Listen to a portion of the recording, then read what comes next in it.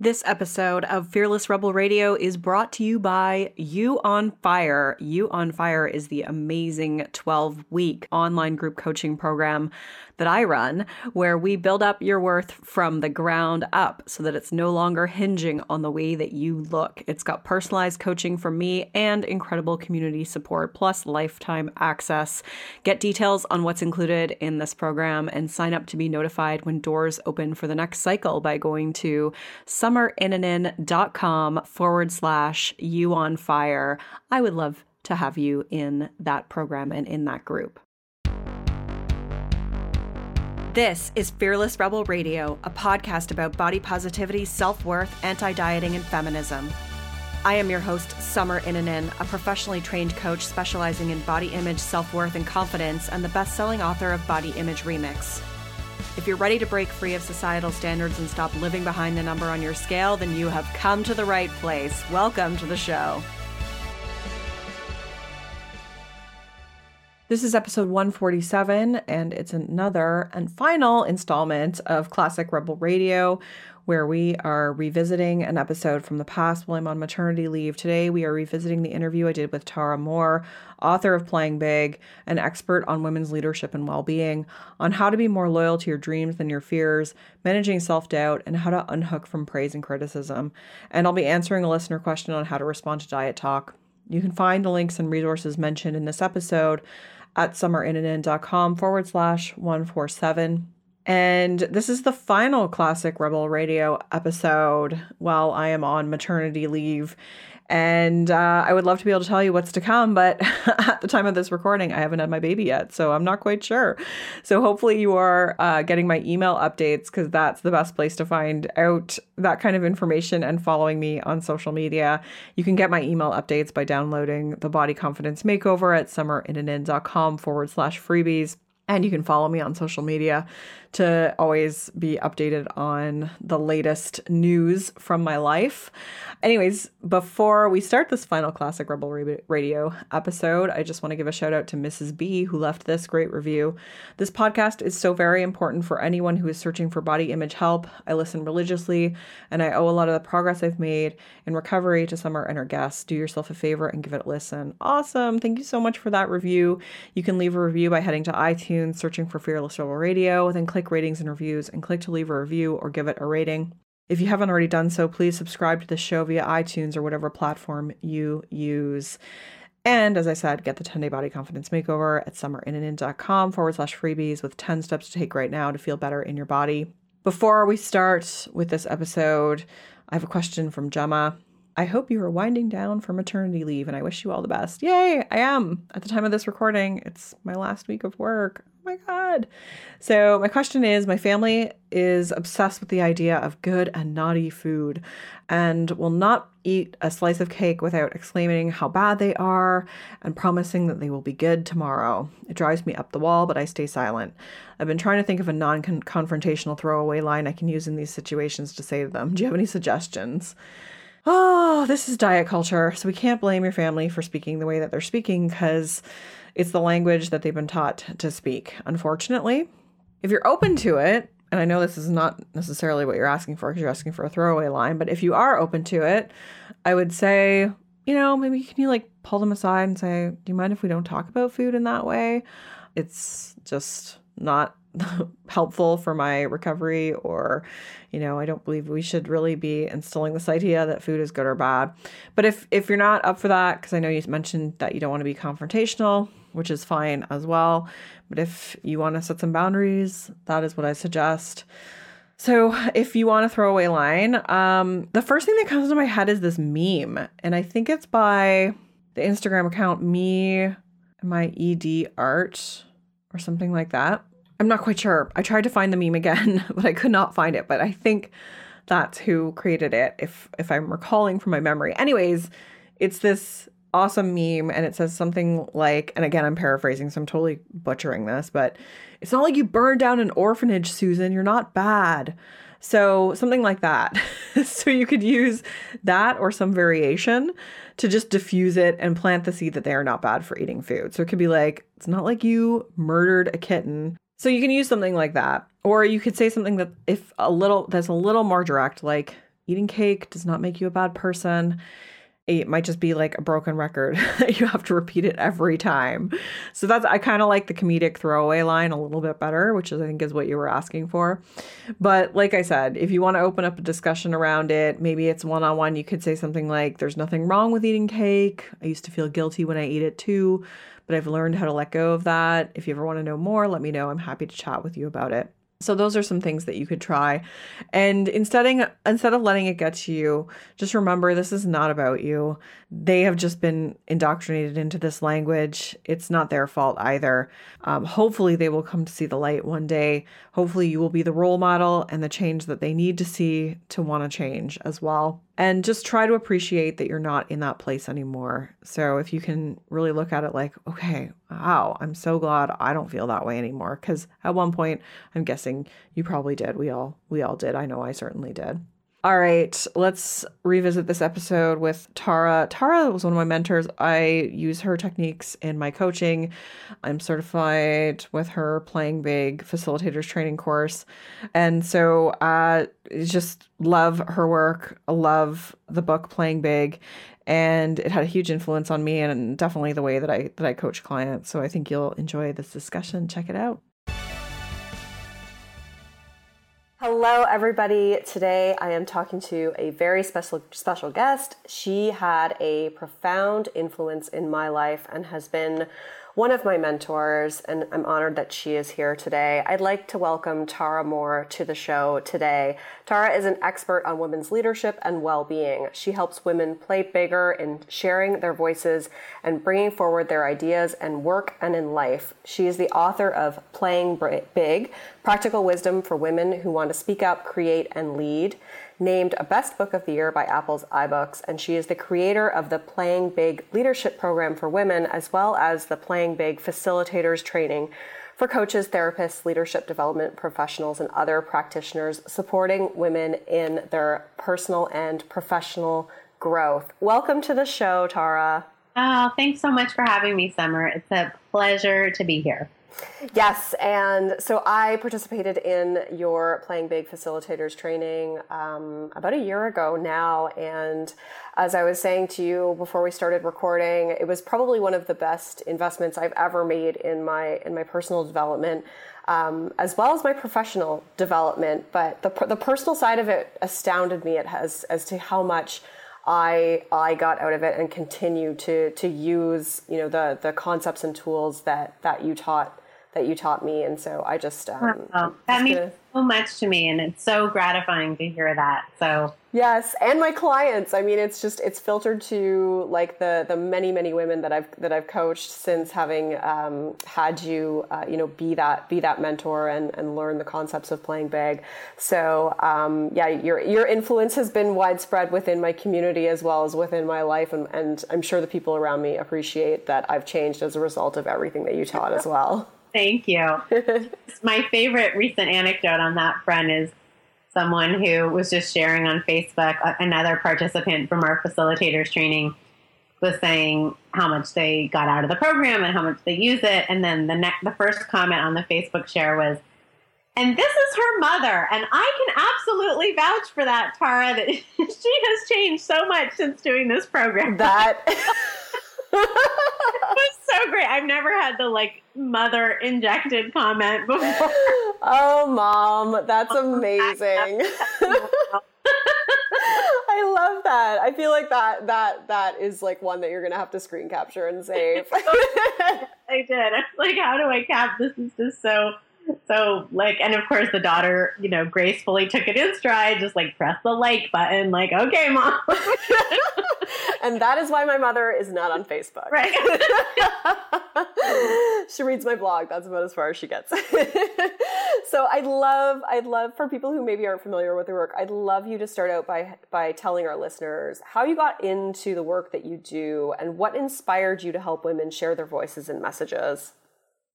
Yeah, well, there's a lot of different places, of course, that story could start. Like all of us, there's so many different places along the way, layers that our stories could start with. But for me, from very early in my girlhood, I was extremely pained by, upset by the way that women's voices were so often missing. And I would go to school and notice, wow, we haven't talked about women all year in history class. Like, they were there. Why aren't we talking about them? And why aren't we reading any books by women in English class? And why, when I go with my family to religious services, are there no women up in front of the congregation? I would notice all of those things. And it always really pained me. And I always, not only did it pain me, but I felt kind of like, I want to do something about that. I feel inspired to do something about that.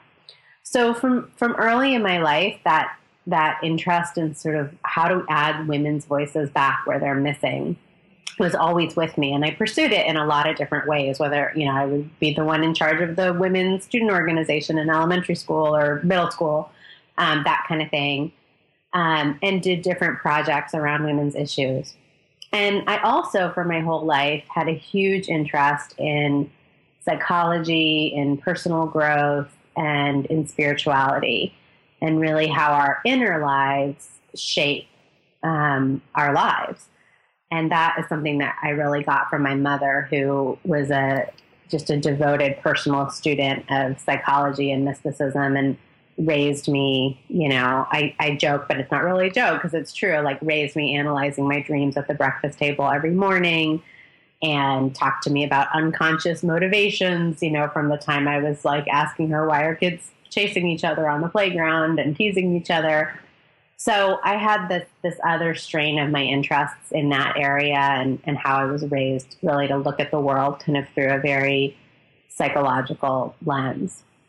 I find that so fascinating that at such a young age you notice the inequality and the absence of women's voices and in throughout, like whether it was learning in your history class or your English class, or I think that's did your mom inspire you to notice that, or was that did you just notice that? I think she was very encouraging and welcoming of those observations. I don't remember her proactively talking to me about it, but it was certainly something that was welcomed if I brought it up. And with my dad as well. My dad was like a huge advocate of women's empowerment, and he was always, so excited when there was a new woman leader in his company, or when the first woman CEO happened at his company. So I always got the message that was okay to notice and talk about, and even important.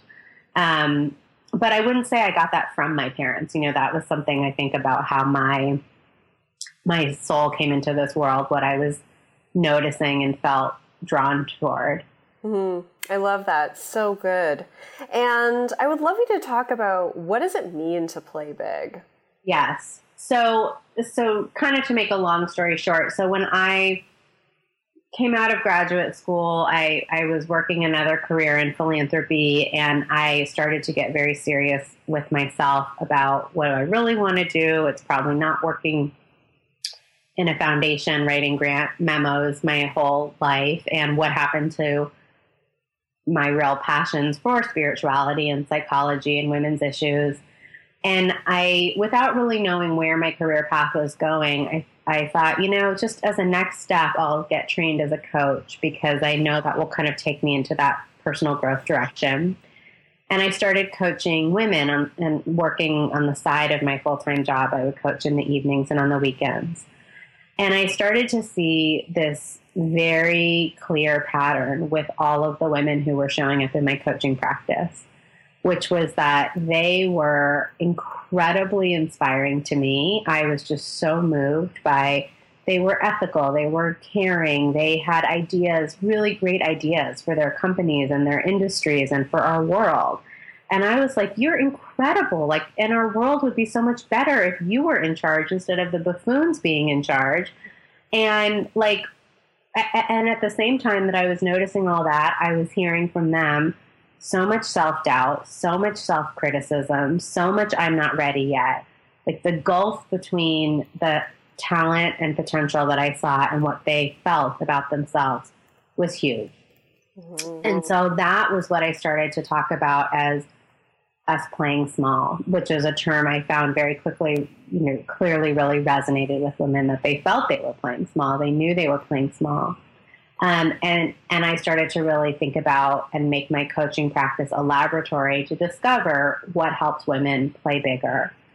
And my definition of playing bigger is not, that you get the corner office or that you do the thing that everybody else perceives as big, but rather playing big to me is that you're more loyal to your dreams than to your fears, and that your life is about having your own back in going for what you want. Doesn't mean you figure it all out or you get it necessarily, but you definitely have your own back with it and you're on your own side. You're no longer playing the skeptic in relationship to your heart.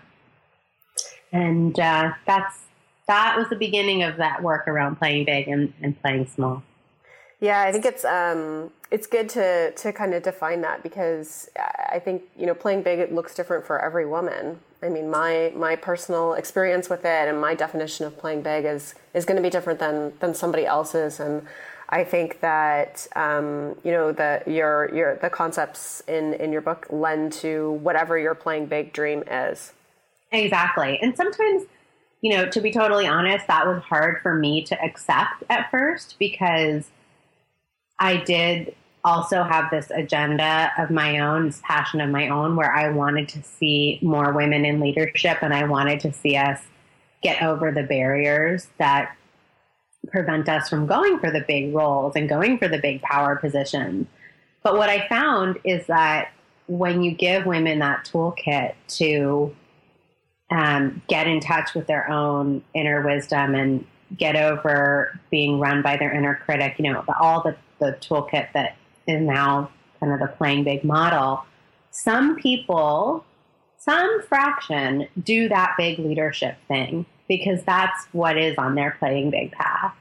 But just as many women will say, it's been fear and shoulds and other people's agendas for me that is what's kept me on that prestigious achieving path. And my true playing big is going and doing this creative thing or doing this entrepreneurial thing or scaling back or, sometimes spending more time with my family. That's what the real courageous move for me looks like. And so, it became part of my job to really both help people discern when is that real, when is that just a cover for fear. But a lot of times it is real. And then, it's my job to accept it. Yeah, I mean, I think my mother's definition of playing big for me is very different than what it is. Like I was in the corporate world. I had like the office and the car and like the job, like 6 figures and stuff. And I left it all because I wanted to do the work that I do now. Like I wanted to help women with body image and to play their, to be who they want to be, like in essence, to play big and whatever that means for them. And so, I think that, it looks different on everyone. And I think for me too, sometimes playing big means like taking a step back and giving myself an entire day off to do nothing, because so much of the time can be like, a lot of our work can be driven by fear and shoulds, like you said. Right. I mean, what we're really talking about is the bigness of our individual destined paths, the bigness of our individual callings, the courage that it takes to listen to our own inner voice instead of the norms of our culture or what's expected around us. I mean, that's the true journey at the heart of playing big. And I think for all of us, it always does lead to more creative flourishing and more generativity and more fulfillment. But that doesn't always look like, what our culture considers achievement. And it certainly doesn't always look like it right away. That's so true. And I want to talk about self-doubt, because I know managing self-doubt is a huge part of the playing big model, and being more loyal to your dreams, actually taking action to go after your dreams. And I think there's this idea in our culture that we can get rid of self-doubt. Like people will say like, oh, you just got to shut your inner critic down. But that's not necessarily true. And I'd love you to elaborate on the relationship between self-doubt and playing big. Yeah, absolutely. Right. So there's all this celebration of confidence and the idea of confidence. And naturally, we all want girls and women to be confident. And I think that's a very normal longing that we have for each other. Like, we see the pain and suffering that women are going through around their own self-criticism and self-doubt. And we say, no, it would be better. It would be better. It would be more right and more just if you felt confident in yourself. You deserve to. So that's, I think, it comes from a healthy inclination that we encourage people to be confident, and we say that a lot, but it actually is misguided. And it's misguided for a couple of reasons. One is that, even take away any gender lens, but just for human beings, if you are sharing your voice, if you are proposing an idea, if you are bringing an innovation into the world, if you are doing anything that is in that, I'm following my own inner direction on my own playing big path and bringing something forth as a result of that. It is very natural that your safety instinct, your emotional safety instinct, is not like that. That brings a risk of criticism, of rejection, of ridicule, of failure. And so your safety instinct wants to avoid all of those things and just stay in the comfort zone. And it's got to think of a way to try and get you to stay in the comfort zone. And the way it does that usually is by taking on the disguise, kind of taking on the manifestation of the inner critic voice and saying, oh, you're not prepared enough for that. That's going to be horrible. Your work isn't the right fit for that venue. It'll come up with all kinds of very reasonable sounding protective ways to rationalize you out of doing that thing. But really all it's trying to do is get you to stay in the comfort zone. And that's true for all of us. There's that part of us that does not want the vulnerability that comes with showing up. And that part intimidates us through the inner critic voice. So that means we're all going to feel self-doubt when we're doing anything important in terms of our voice and our contribution in the world. And then on top of that, you add that for women, we have a dearth of role models of seeing women do that. We know that the stakes are higher for women in terms of the kinds of criticism we get when we share ourselves. All these kind of other factors, we've been socialized to people please. So our self-doubt gets even heightened and has kind of a whole nother layer to it. So as you're saying, Summer, our approach in the Playing Big model is we're not trying to get over having self-doubt. We're not trying to be, unfailingly confident. We are really trying to learn how do we hear the voice of the inner critic, but not take direction from it, so that we can hear that voice. Oh, I hear the voice saying, this is going to be a disaster. This is going to be a disaster. This is going to be a disaster. This already is a disaster. This is a disaster right now. And I'm able in that moment to say, wow, that voice sounds really true. I have reason enough to believe I think it's my inner critic. It feels really true and urgent right now, but I'm actually going to choose to take direction from a different part of myself. And then we walk forward as that voice is ranting and raving anyway. Yeah, I think you described it as being like a rock star with self-doubt. Yes, I always instead of like picturing your future self that's, fulfilling all your dreams as a confident rock star, just picture yourself as a self-doubt, racked with self-doubt rock star. Like, that's fun too. That's been so helpful for me, though, that was one of the biggest things. And I think one of the biggest things for me was really understanding the protection mechanism of it, and understanding that it is our voice of protection, because that allowed me to be a lot more compassionate and tender with it instead of angry with it and feeling like, oh my God, I just need to like put in earplugs and right. Just like blast music to make this thing quiet down. And it's the attempt at protection. So it's a misguided attempt at protection. It's a protective instinct, but it's very overreactive. It's very irrational. It's only worried about risk. It doesn't care whether you have a happy or fulfilled day in your life. It just wants you to avoid all risk. Yeah, that's something I've really, even since the book came out in my own life, I've put more emphasis on that, looking at the protective function so that whenever I'm hearing my inner critic now, my sort of go-to tool is now to ask myself, what is my safety instinct not like about this situation? Mm-hmm. And I can always, it's like, oh, of course it doesn't like this, like you're contemplating going on stage in front of X number of people, or you're contemplating writing for this venue where you're going to get a lot of criticism, even if people like this, or whatever. It's like I can immediately see, oh, here's what would feel risky, and here's why the inner critic would be trying to get me to not do that thing. And then it's like, oh, okay, I understand what it's afraid of, and I understand that's not the fear that I want to have making my decisions, and then we move forward. Yeah, and I think for me, I picture my inner critic as like my 12-year-old self-conscious self that's sitting in the kitchen trying to do her homework and was ashamed so many times at that age, or made fun of for stuff, and she never wants to feel that way again. So she shows up to be like, don't do it, Summer. We never want to feel that way again. And I think that's been really helpful for me to kind of see it as well, no wonder I feel that way, because we've all experienced moments of embarrassment or criticism, and it hurts. Regardless, it's it's going to hurt. And that, that contributes to why I think that voice shows up. Yes, absolutely. Yeah. So are there gender differences for self-doubt? How does that show up differently for men versus women? Well, so this was an interesting discovery for me, because I thought, based on what I was observing just in my friends and the women and men I knew and all of that, I was sure, that women were grappling with a whole lot more self-doubt than men.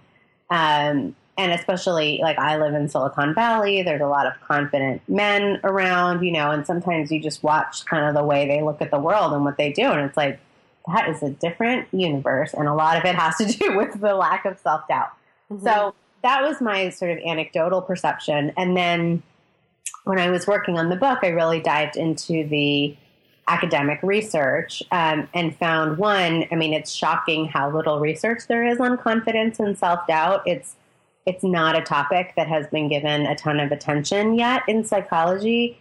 There's a lot more on something called self-efficacy, which is not really the same thing. So the research is sparse, but of the research that has been done, there really isn't a consistent gender gap in confidence that is shown. What you do see is that there's a gender gap that shows up around particular skills and abilities. And so things that are associated with masculinity in our culture, women feel more self-doubt around. And those things include leadership, quantitative work, so anything numerical, financial work, science, negotiation. So, you can sort of think of what's stereotypically the kinds of work, the abilities associated with maleness in our culture. Women will feel a lot more self-doubt about themselves in those areas. And they'll usually think it's personal. I'm not a good negotiator. They don't realize it's part of a macro pattern. And then on the other side of the equation, there's a little bit of research that suggests that men feel more self-doubt than women around things that are associated with femininity in our culture, like listening skills, relationship skills, and communication. And I feel like these become almost like self-fulfilling prophecies a lot of the time, because women just assume, women aren't good at technology, or women aren't, good at math and science. And I feel like there was a study done that showed that, when women are given information you are as good at math as men, that they perform better than when they're told they're not. Are you familiar with that? Yeah, there's a lot of research around that, and the whole body. If anybody's interested in that, just Google stereotype threat. That's this phenomenon where if you sort of invoke a negative stereotype for someone about that applies to their group, let's say you're about to have girls do a math test, and then you somehow prompt for them the idea that boys are better at math. And it could just be as simple as having them have to write out their gender at the top of the test or something. that will affect their performance. And then there's, amazing studies on the opposite side where if you have a female math professor delivering the test, you get completely different results from the women in the room than if you have a male professor delivering the test. All of these little cues really affect how we see ourselves, and then that affects our ability. So fascinating. And I think body perfectionism is one of the ways that self-doubt really shows up for women as well. What has your experience with that been like? Oh, my experience with body perfectionism. That starts when I was like 3 years old. It's definitely been, a big journey in my life. And, today I would say I very much look at it in the lens that, well, one of the ways I look at it is in terms of what we're talking about today, that, I will notice, for example, like if in my career I have a big new opportunity, like let's say something's coming up and I'm going to be on national television, and I will have had, no body image issues for a long time, and it's been fairly quiet and peaceful. But all of a sudden, that obsessive thinking will be there of like, we'll do, I need to get in this shape before the date, and how are things going to fit, and nothing in my body's not okay. And I now look at that as, okay, that's a manifestation of inner critic, and that therefore is a manifestation of safety instinct. Mm-hmm. So why is my inner critic speaking up now? What is my safety instinct not like about this situation? Oh, my safety instinct doesn't like that we're going on live television in front of 3 million people. That is freaking scary. What if I say the wrong thing? What if my points don't come out? What if it doesn't go well? And so the body image conversation in my head becomes this huge distraction from what's really uncomfortable about that, which has nothing to do with, whether the scale goes up or down a little bit before that date, but really has to do with showing up and being visible and sharing my voice in front of that kind of audience. And my safety instinct would like to, take me away from that. So that's, I think the function it plays this kind of, let's take you away from your playing big path. Let's take you away from the real uncomfortable feelings of vulnerability around sharing your voice and the excitement and joy of that, and kind of shut it all down into this very familiar self-critical pattern that you never can really finish being in, because you can never be successful at achieving its goals. So true. Yeah, I think that's such an important thing. Well, I know a lot of the listeners that listen to this show that are hearing this, like that's going to be a really key piece of information, is that, that voice of body perfectionism is often like a distraction from something else. And so, thanks for sharing that. Cause I know you had talked about that before, and I wanted to make sure that we touched on that as well. I would love to talk to you about why women are socialized to be people pleasers. So, in my experience, both with clients and in my own life, our fear of like, what will others think is one of the main reasons why we do play small. And one of the things that resonated with me so much was understanding the history around why women want to be likable. So can you speak to that a bit? Yeah. Well, this was a big kind of realization for me too, that happened in the first couple of years that I was teaching the Playing Big course. And in the course, we have a module that I call Unhooking from Praise and Criticism. And unhooking from praise and criticism is about looking at, where am I so dependent on praise or so seeking of praise that it's getting in the way of my playing big? Or where am I so scared of criticism or wounded by criticism or avoiding of criticism that I'm not doing what I feel called to do? I'm not sharing ideas that might be controversial, and so on. So in the Unhooking from Praise and Criticism conversations we'd have in the course, I would sometimes be coaching women around a kind of a particular criticism they're afraid of getting. Someone wants to start a new business and but her approach is going to be kind of innovative and a little controversial probably. And she's thinking through like getting in touch with, one of the reasons I'm not doing this is because I'm afraid of what people are going to say and I'm afraid of their reaction. That would be one example. Or another would be, I need to someone on my team and I'm really afraid of the criticism that's going to come my way from that person and others once I do that. And as I was talking to women about those kinds of fears, I started to notice that their voices would be just trembling on the other side of the phone line. The impression I was getting was like, oh my gosh, they sound like they feel like their lives are threatened. They sound like they feel like this criticism is life-threatening, almost like a strangling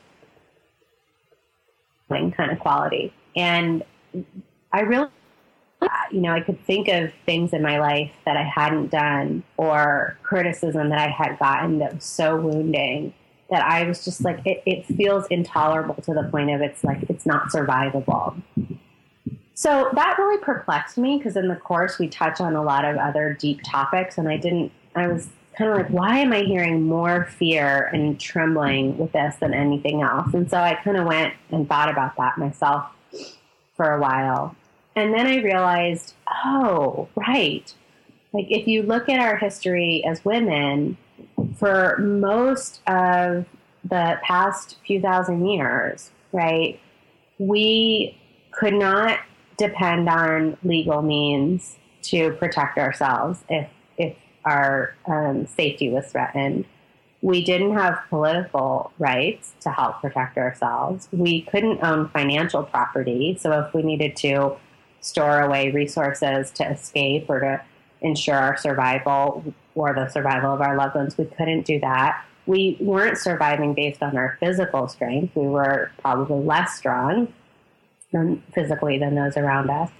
So how did we actually survive? What did we do when our survival was threatened?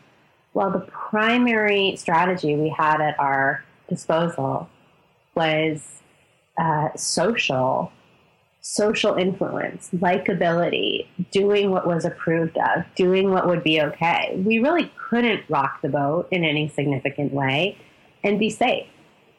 And so today, receiving criticism can feel life-threatening for a lot of us because for most of our history, it really was life-threatening for women. And that's in us, I think, at a cellular level. And we may have also heard messages that really spoke to that from our mothers or grandmothers. Mm-hmm. Yeah, and I think, because of that, we're wired to want to avoid social rejection. And so, we do that by conforming to all of the different norms. And I think, with feminine standards, a lot of those come down, a lot of those take the formation of beauty standards. Yeah. And which then causes this manifestation of, women always comparing their bodies to others. Like, how do I measure up? And thinking that we need to fit a certain ideal in order to control our destiny and control our success and control our happiness. And I think, when I was able to really look at it, through this, broader social lens, when I was able to really look at, the history of it, as you had talked about it in the program and in your book, I was like, oh my God, this is just, this is the way that we've been wired. And so no wonder it feels so uncomfortable. Our brain is wired to make that uncomfortable for us. Right. Yes. And I'm so glad you made that connection because that connection between I'm going to do what's liked of and approved of, and then I'm going to actually have to somehow change my physical shape and form to be that. And you really do, there is a kind of ostracization, especially I think we experience it in girlhood and adolescence and, all of that in school.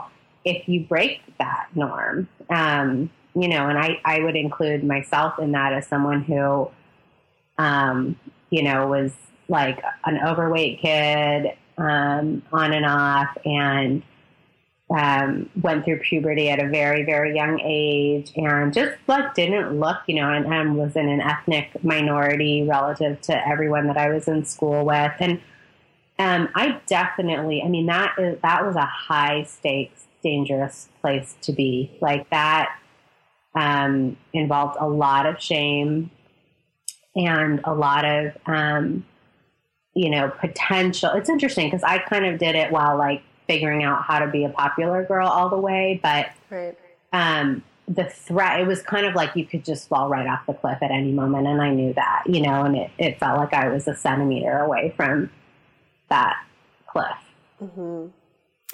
Yeah. And I know for me, understanding that bigger perspective of it, it really almost gave me permission to be like, well, then I'm just going to break the rules. Like my survival is not dependent on whether somebody likes me anymore. And I don't know, I found that so helpful for me. And I know like some of the, my clients and stuff, when I've explained that to them, like, it's because you're wired this way, but you don't have to be that way anymore. Like as women, our survival is not dependent on anybody else. Like we can be independent and take care of ourselves and do what we want to do.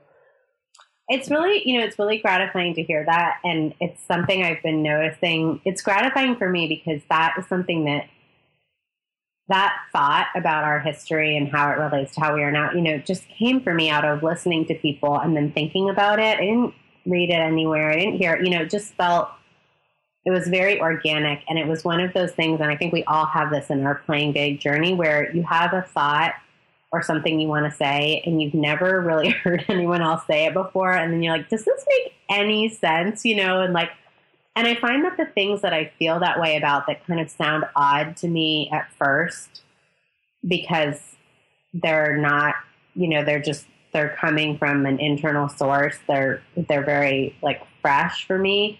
Those are often the things that I end up noticing resonate the most with people. And this one would be one included too, where, Summer, in my program, as at the end, everybody does an assessment where they write about what they learned and stuff. And I noticed when I was reading the assessments, every single person hit on that point. It was probably the only point that every single person really hit on. Mm-hmm. Like it stuck with everybody and everybody articulated it very clearly. And I just found that so moving, that, and it's good. It's a good lesson for all of us who are creating and putting things into the world, because we have to listen to those thoughts that come to us that don't really make sense to us first. That's what our contribution is meant to be. Yeah. And I know, like in the book and the program, you talk about, like hiding, the way that we hide. And like, I think hiding is so normalized in our culture, like, or just in our being, like if we have an idea that we've never heard before, like we're like, well, I can't share that because that must not be true, Like, it's better go research it first and see if anybody else said it. And then, yeah, it's funny because like I get to hear as the recipient of everybody's like, inner critic dialogues. It's like I hear all sides of it. So I hear like, well, that can't possibly be good idea because nobody said it. But then I know, the other group of people who did find people who say similar things are like, well, now there's no point in me saying it because everyone else is already saying it. It's like, I'm too young, I'm too old. It's like, it just, it goes all the way around. Mm-hmm. And I mean, the whole core concept of like unhooking from praise and criticism, I mean, it's huge. We could record like a few shows just on that concept. But I would love to know, like, what's something that women can do to begin to unhook from praise and criticism? Yes. Well, my favorite kind of principle to talk about around this is that feedback can never tell you anything about yourself. It can only tell you about the person giving the feedback. Mm-hmm. And that's usually a really hard one for people to swallow at first, because what? Feedback's supposed to be so great and it's going to help me learn and it's going to help me grow. And then a lot of times now I'm doing corporate, speaking engagements where feedback is so big in the culture, and they have performance reviews every 5 minutes where everybody's giving each other feedback. And then I come in and say, feedback can never tell you anything about yourself, about the person giving the feedback. But I really believe that's true. And I also believe it's not at odds with learning and growing from feedback. So what I mean by that is, if your boss says to you, you're a great team leader, but you're also a little bit disorganized. Okay, so does that tell us anything about you? Does that tell us you're a great team leader? Does that tell us you're a little disorganized? It really doesn't. It tells us two things about what your boss thinks. Mm-hmm. And if we investigate that a little more, we might find, it tells us some things about your boss's expectations, or what your boss thinks organized look like, or what your boss's definition of a good team leader is like, and so on. And if 10 bosses tell you the same thing over the course of your career, that also doesn't really tell us anything about you. It tells us about what comes across to your bosses, like what makes it over the transom to what lands on the other side, which may or may not have anything to do with what's actually going on. It might tell you something about what's expected in your industry or in the culture of the organization where those reviews happen. So we can still take feedback really seriously, listen to it. We get very curious about it. We want to incorporate it if we want to work effectively with the people who are giving us the feedback. But we're incorporating it as strategically useful information about the people that we want to work with or that we want to influence or reach, not as information about ourselves. And that allows us to not go on an emotional roller coaster with it. And it's so important for women in particular, because a lot of the feedback we get is gendered, does include bias, does reflect the way that a lot of times our professions ask us to conform to norms that were really created by and for men. So we have to take that feedback in context. This isn't a referendum on me. This is telling me something about what's valued in this company culture, or what this boss wants. And if I want to thrive here, I'm going to make some adjustments to accommodate that, but not because I believe this means, there's something deficient about me. Mm-hmm. That one was so huge for me, and to take it, even bigger of like, okay, what does this feedback tell me about like the culture that we live in, and, and like the beliefs that this person must have had as it relates to, like the social upbringing that they had. I think that it's come up for me so much, in my own, playing big journey with, I had a book that came out in November, and, being able to sift through the reviews from a place of observation and curiosity, and not from a place of what does this say about me as a person? Right. That piece of information about the feedback doesn't say anything about you. It only gives you information about the person giving the feedback was life-changing, I think, because it just was able, your criticism is still going to hurt. Praise is still going to feel good, but it's not internalized as defining me anymore. Right. And think about, for you to be able to read your book reviews with that kind of curiosity, think about how much fuel and insight you can get from those reviews. You're learning a ton about your market. You're learning so much about where people's resistances are and what they get and what they don't get. And that gives you so much power to create the next thing that's going to serve them even better, or to discern, okay, this subset is my customer and this subset isn't. That's giving you all this fuel for what you do next. Whereas if you sit there and read those reviews as, the authoritative declaration on whether you measure up as a writer or a person or not, you'll get nothing useful out of it, and you'll get totally stuck. Mm-hmm. Yeah, that's been so helpful. And I think even just in everyday conversations, whether it's someone in your life makes a comment about you, it's being able to really just reframe it in that way of well, what does that tell me about them, and you get to decide on whether, that matters to you or that doesn't, or what you want to do with that information. Right. So how can women define what playing big looks like for them? Yeah, that's a great question. Well, there's kind of two avenues we take in the playing big model for that. One is your inner mentor. So finding your inner mentor, and your inner mentor is a vision of yourself 20 or 30 years out into the future. And we don't just sit for a second and say, who do I want to be 20 years in the future? Because that will not go well, I can tell you now. It won't bring anything interesting or new. They'll be your ego's projections / your fears of aging, manifest in a person. So there's a guided visualization and meditation that we do in the book and in the courses that helps you meet her and really get in touch with something deeper than what you would get to in your everyday thinking. And your inner mentor is really like your more authentic. It's not just your older self; it's your more authentic self. Summer, you could talk about your inner mentor to paint the picture, I'm sure. And she tells you a lot about what your true playing big looks like. She's like a more self-actualized version of you, or to borrow a metaphor from Joseph Campbell, if you're the acorn, she's the oak. Mm-hmm. So this is what, there's a blueprint in you to become this more fully expressed version of yourself as her. So discovering her is one big way. And then the other is we talk about, in Playing Big, we talk about callings, and that everybody gets lots of callings. And in a very practical way, we break down how do you know what your calling is, and how can you start living it no matter what your responsibilities and your day-to-day challenges are.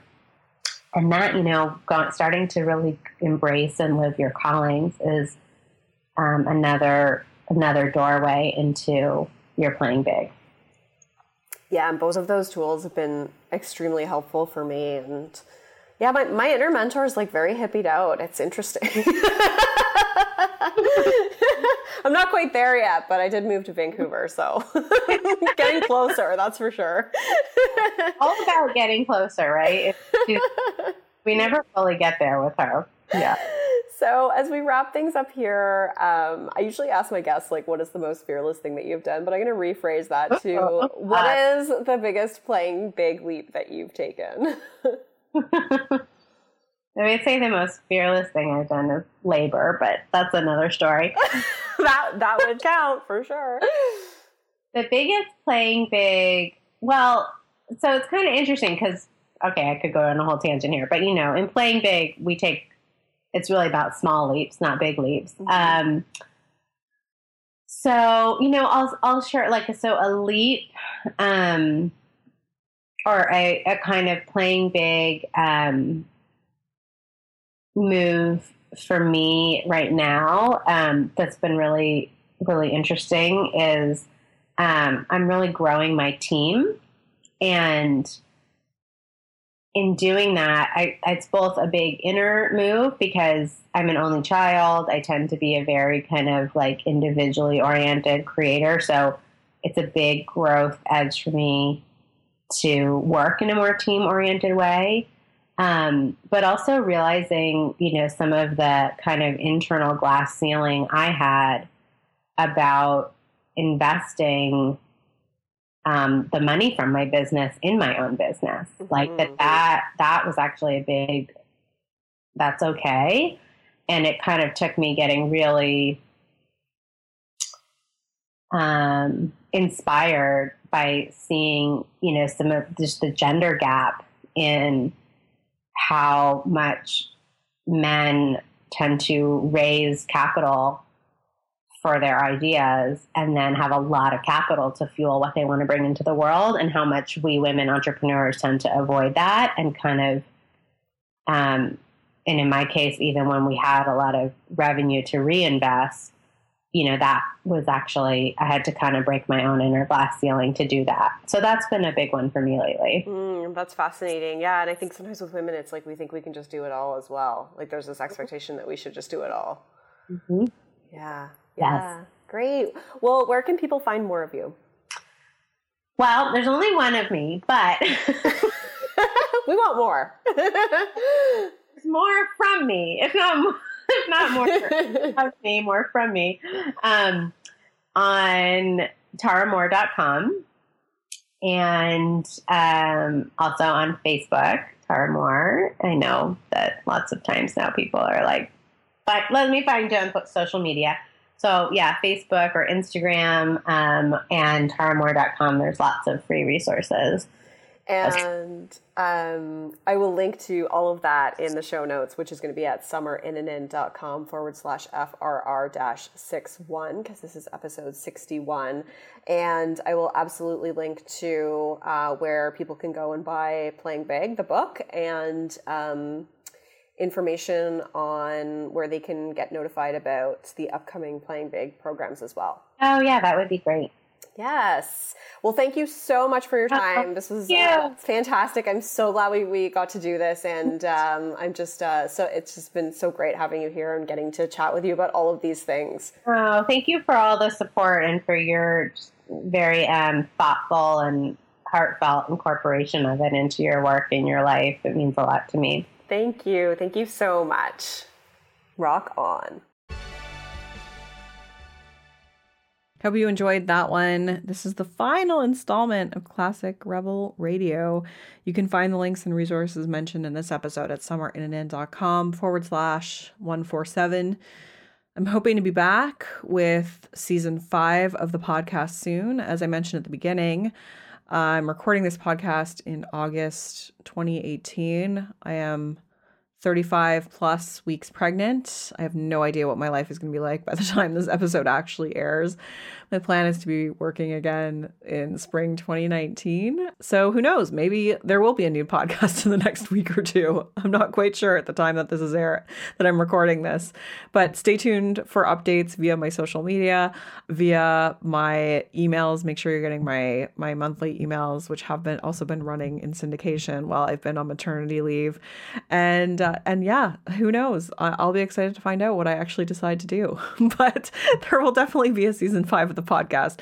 Just not sure the start air date yet, but hopefully it's sooner than later. And just know that I am so grateful to have had you stick around while I've been on maternity leave, and hopefully you've enjoyed these episodes. And I really, really appreciate you being here. And hopefully you'll hear from me again really soon. Rock on. I'm Summer Innanen, and I want to thank you for listening today. You can follow me on Instagram, Facebook, and Twitter at Summer Innanen.